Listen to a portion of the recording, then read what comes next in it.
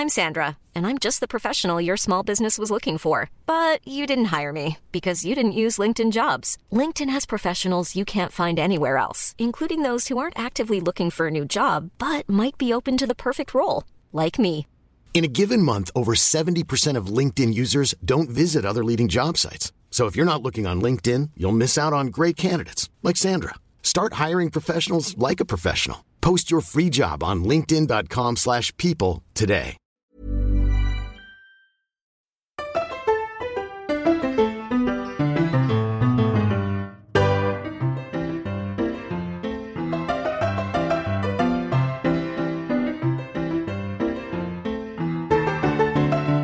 Buenas noches, lunes 20 de abril.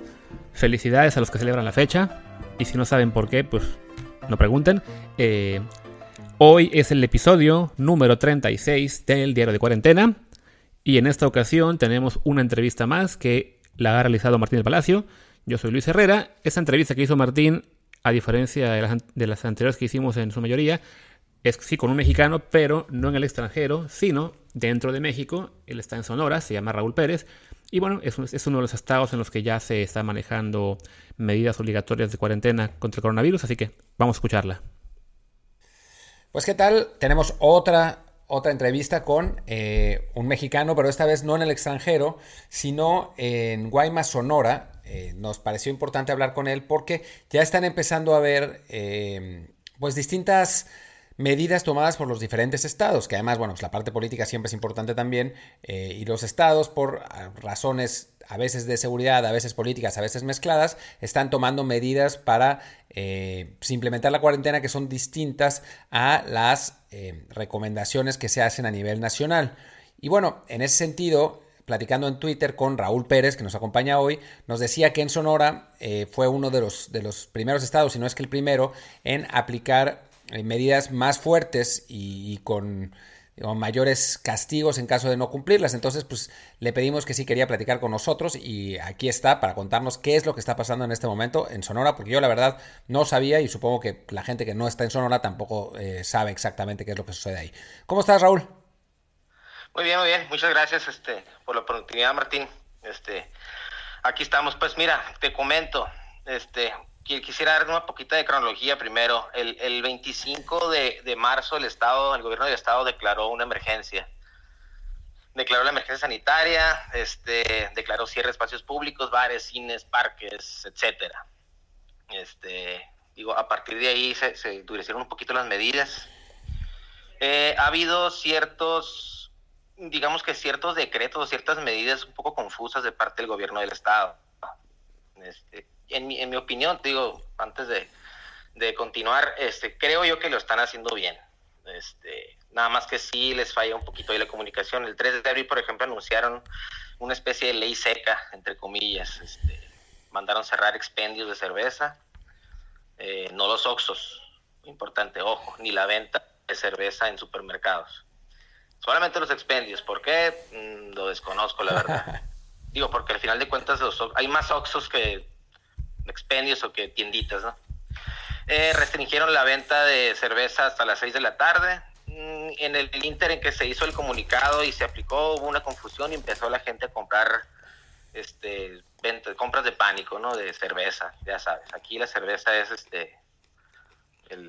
la bebida número 1. El 4 de abril anunció el gobierno del estado por medio del Consejo Estatal de Salud Pública medidas más fuertes todavía para evitar la propagación del virus. Y ahí te va otro error que yo considero que cometieron, ¿no? Entre uno de los puntos decía que se iban a restringir la venta de gasolina a particulares o a vehículos no esenciales. ¿Y eso para qué? Exactamente, lo desconozco, pero pues imagínate, haz de cuenta que sacaron el decreto famoso. Ajá. Entre ese inter y lo que lo desmintieron en la noche, la gente salió, imagínate, despavorida a las gasolineras a llenar el tanque y olvídate, hubo hasta fotos de camionetas con bidones arriba llenándolos de gasolina. ¡Qué en locura! La noche anuncia el gobierno, ¿saben qué? Sí, ¿saben qué? No se va a restringir la venta, eso es solo un plan en caso de que no se propague el virus, etcétera, etcétera. Entonces, ese tipo de errores sí como que te quedas tú, híjole, o sea, pues es bien importante para la gente. Pues la gente ya antenoche reportaron en Hermosillo que... ¿Escuchan? Sí, no, te decía que pues las casas ya están llenas de chela y de gasolina, ¿no? Exactamente, sí, o sea, fue una psicosis, más el de la gasolina, fue muy notorio, ¿no? O sea, la gente salió despavorida, y o sea, con justa razón en el sentido de que si el gobierno te lo está diciendo, pues dices tú en la torre, o sea, hay mucha gente que todavía está trabajando, que, en fin, tiene que salir, etcétera. Después lo desmintieron, te digo, y pues ya, todo normal. Y antenoche reportaron en Hermosillo, que es la capital del estado, que muchos supermercados estaban restringiendo la compra de artículos considerados no esenciales. Inclusive cerraron los pasillos, todo, imagínate, electrónica, ropa, etcétera. La gente, pues imagínate, en redes sociales fue de que, pues, ¿qué está pasando? ¿Por qué pasa esto? Etcétera, etcétera. Pasaron 2 horas y anunció el secretario de Salud, ¿saben qué? No, pues se levanta la medida, no se va a aplicar y que no sé qué. Y te quedas tú... no entiendo yo qué necesidad hay, pues. O sea, o se dicen las cosas o no se dicen, pues. Claro, además son medidas rarísimas, ¿no? Que no vienen mucho al caso, ni lo de la chela, ni lo de la gasolina. Pues, no, ni lo de las cosas no esenciales, pues, o sea, yo entiendo el punto de que no quieren que la gente vaya al supermercado a comprar ropa nada más, etcétera, pero, digo, si ya estás en el supermercado, vas a comprar un mandado y, no sé, necesitas una toalla, necesitas una almohada, no sé, algo así se me ocurre. Digo, pues la compras, ¿no? Sí, claro. Se te descompone el refrigerador, ¿qué haces? O sea, sí, lo puedes comprar en línea, estoy de acuerdo, pero si te urge, ¿no? Ese tipo de cosas. Una de las medidas que aquí en Guaymas, te voy a platicar un poquito aquí cómo está el panorama aquí en Guaymas, específicamente. Yo soy de Hermosillo, tengo 5 años viviendo aquí. Aquí en Guaymas hay 2 parques industriales que le dan empleo a muchísima gente. Digamos que entre los dos son 10,000 empleados más o menos.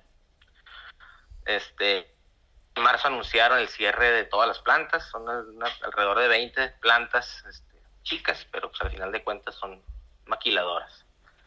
Cerraron todas las plantas excepto las plantas consideradas esenciales, o sea, las plantas que fabrican material médico. Eso fue el 30 de marzo. El 13 de abril reabrieron las plantas, pero con el 50% del personal trabajando. Okay. Y en teoría con las medidas necesarias, ¿no? Cuando cerraron las plantas fue muy notorio, hicieron un anuncio muy grande. Cuando las reabrieron, no lo anunciaron con bombo y platillo, ¿no? Desconozco por qué. A partir del... ¿Qué fue?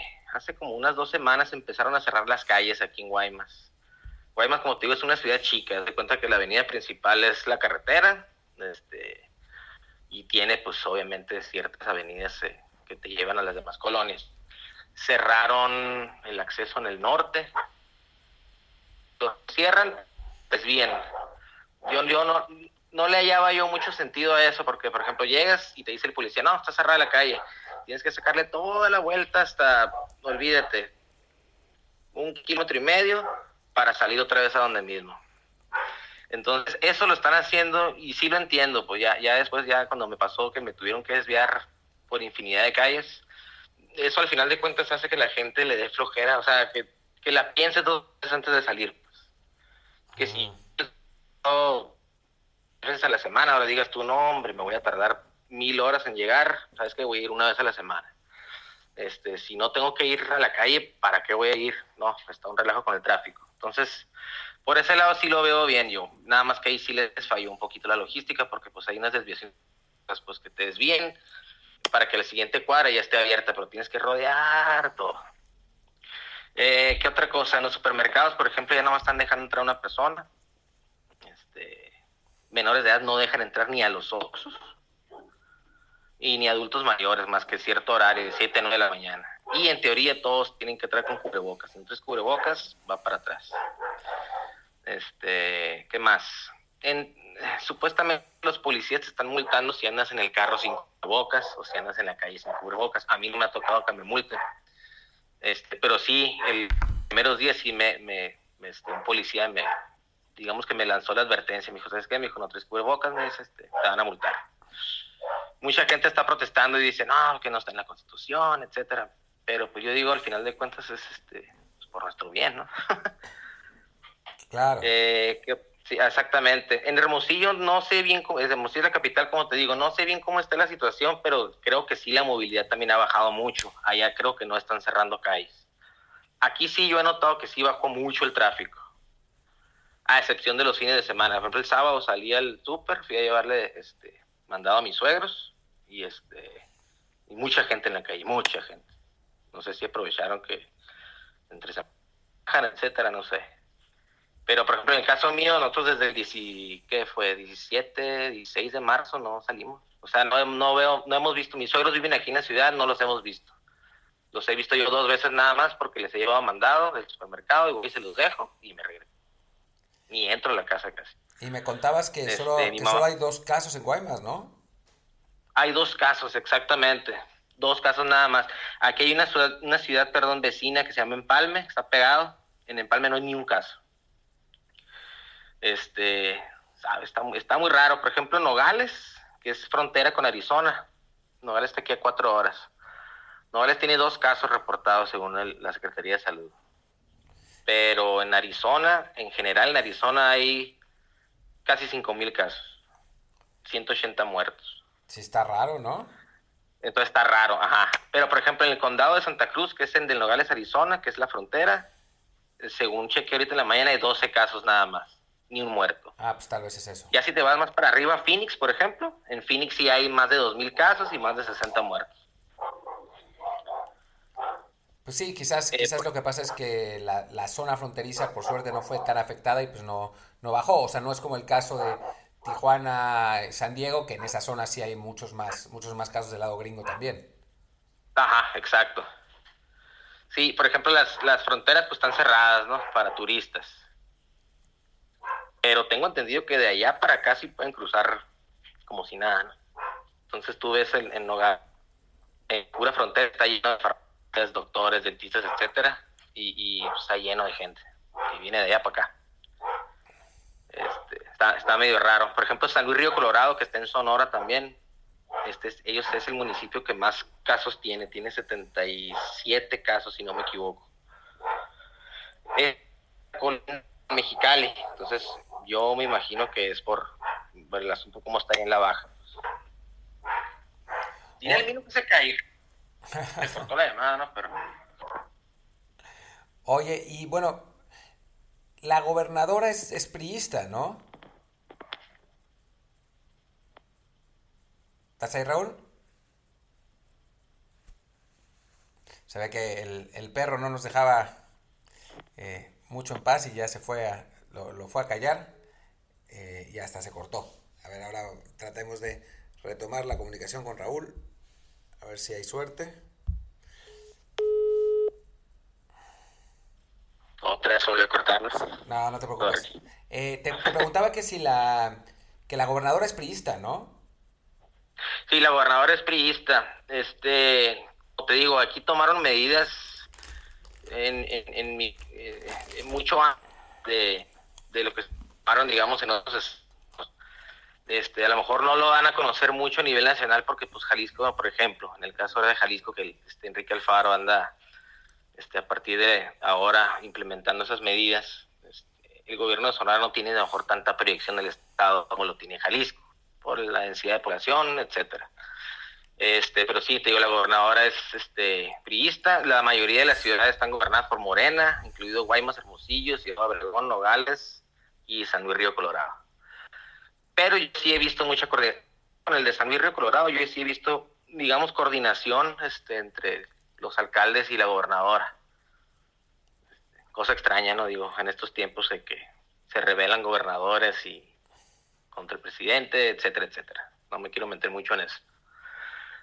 La gobernadora anunció apoyos también para las pymes, ¿qué más? Apoyo para los contratistas, comercio informal, etcétera, etcétera, descuentos en prediales, descuentos en la agencia fiscal, prórroga de estos, 50% de descuento en el pago de nómina para las empresas con 50 empleados o más. En fin, sí, hizo varias medidas. Creo yo que aquí sí están, pues digamos que ahí la llevamos, ¿no? ¿Por qué? Porque pues, han reportado hospitales saturados, gracias a Dios, no se han reportado muchos casos. O sea, por ejemplo, en el caso mío aquí en Guaymas, pues sería muy, muy conocido, pues, de que hubiera un brote o muchísimos casos, pues, si no.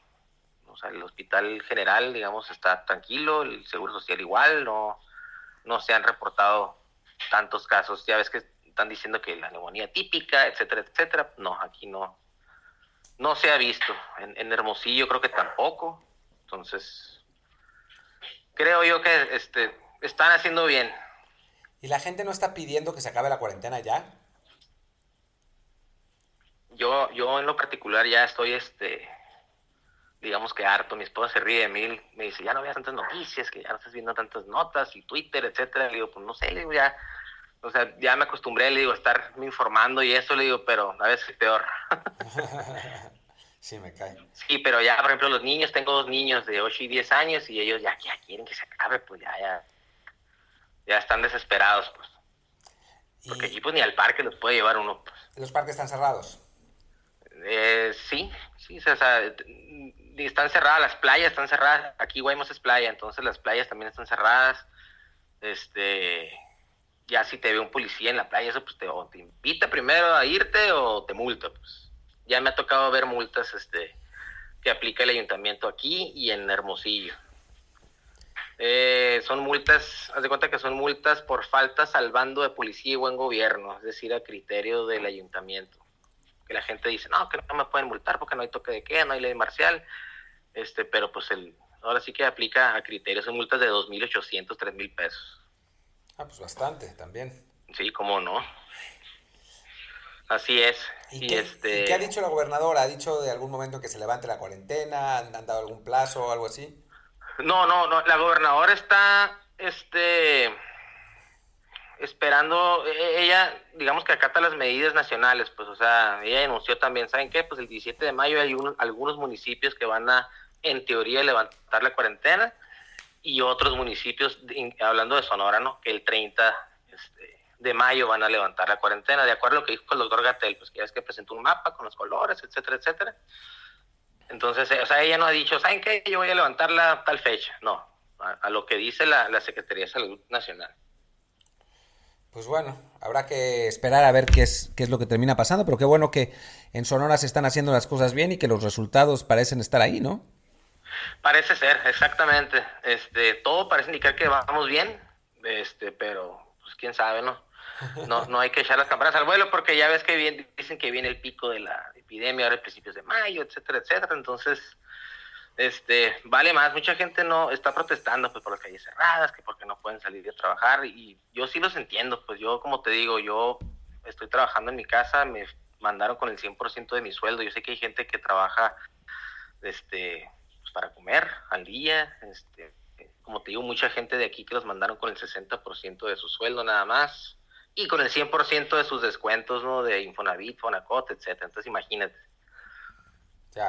Pero, digo, primero está la salud, pues, o sea, está muy difícil. Mi mamá vive en Hermosillo, yo tengo más de 2 meses que no voy a verla, por lo mismo, pues. Te digo, mis suegros, mi esposa tiene mis suegros que no los ve hace más de un mes, y aquí está cerquita, pero ¿para qué? Le digo, o sea, no tiene caso exponernos. Pues yo sí hemos tratado de seguir al pie del cañón las indicaciones, porque sí, está difícil la cosa. Está difícil. Oye, pues Raúl, muchísimas gracias por estar con nosotros. Está bien, para variar, escuchar un caso de un lugar donde se están haciendo bien las cosas en el país, y bueno, pues ojalá siga así, y bueno, cuídense, que mantengan las medidas pues, dentro del plazo que les den, y ojalá que no pase nada. Exactamente, no, pues muchas gracias, Martín, por la oportunidad, y cuídense ya. Espero que todo esté mejorando allá en España. Sí, ahí vamos mejor también. Todo parece indicar bueno, que excelente, va mejorando. Perfecto, muy bien. Pues muy bien, Raúl. Un abrazo, muchas gracias. Gracias, Martín, un abrazo igualmente, cuídense. Pues ahí estuvo Raúl Pérez desde Guaymas, Sonora. Ya vendrá Luis Herrera a dar unos datos más y a despedir la emisión de hoy. Gracias por acompañarnos. Yo soy Martín del Palacio. Mi Twitter es @martindelp y nos vemos mañana con otro diario de cuarentena. Muchas gracias. Gracias, Martín, y muchas gracias a Raúl por darnos esta entrevista que, pues, bueno, detalla un poco lo que está ocurriendo en su entidad federativa.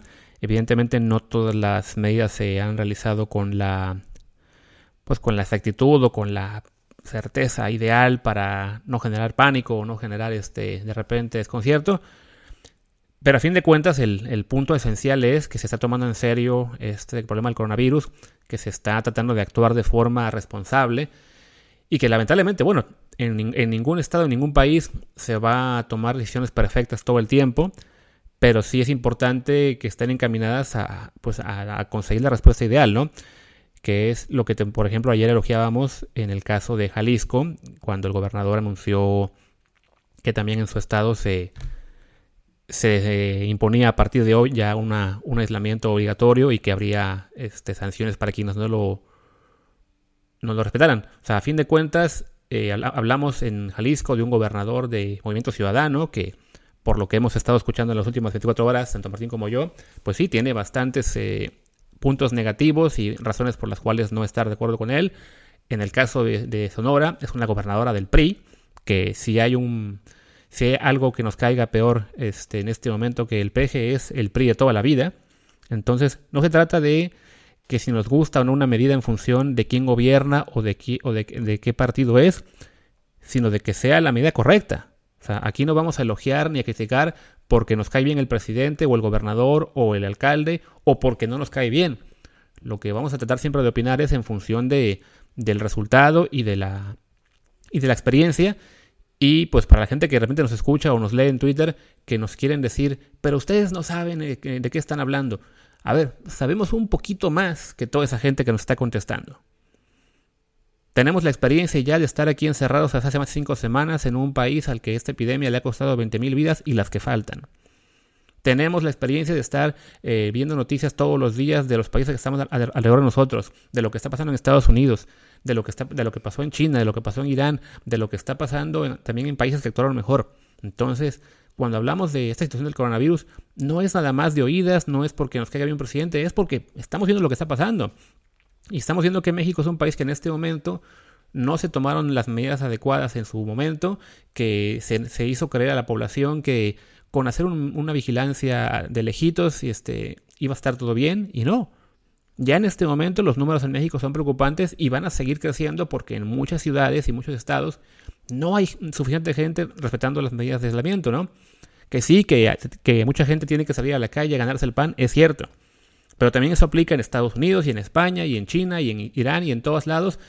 Y de todos modos llegó un punto en muchos lugares en el que se tuvo que hacer esto, porque no es por gusto, es por necesidad. Evidentemente toda medida de aislamiento forzoso tiene que venir acompañada de un paquete económico que apoye a la población, tanto a la gente más pobre como a los empresarios pequeños, como incluso a los grandes empresarios que tienen que sostener grandes nóminas, porque evidentemente no podemos solos. Pero el hecho de que en México no se hayan tomado medidas económicas es el verdadero problema. El verdadero problema es ahí, no porque se aísla a la gente, vamos a criticar cuando esa es la medida correcta. Lo que falta es acompañarlo de programas económicos y de apoyo a la población para que esas medidas funcionen correctamente, ¿no? En fin, por ahora creo que eso es todo por el episodio de hoy. Les doy muchas gracias. Les recuerdo que el Twitter de Martín es martindelp. El mío, que soy Luis Herrera, es luisrha. Y nos vemos mañana en la siguiente edición de Diario de Cuarentena. Gracias.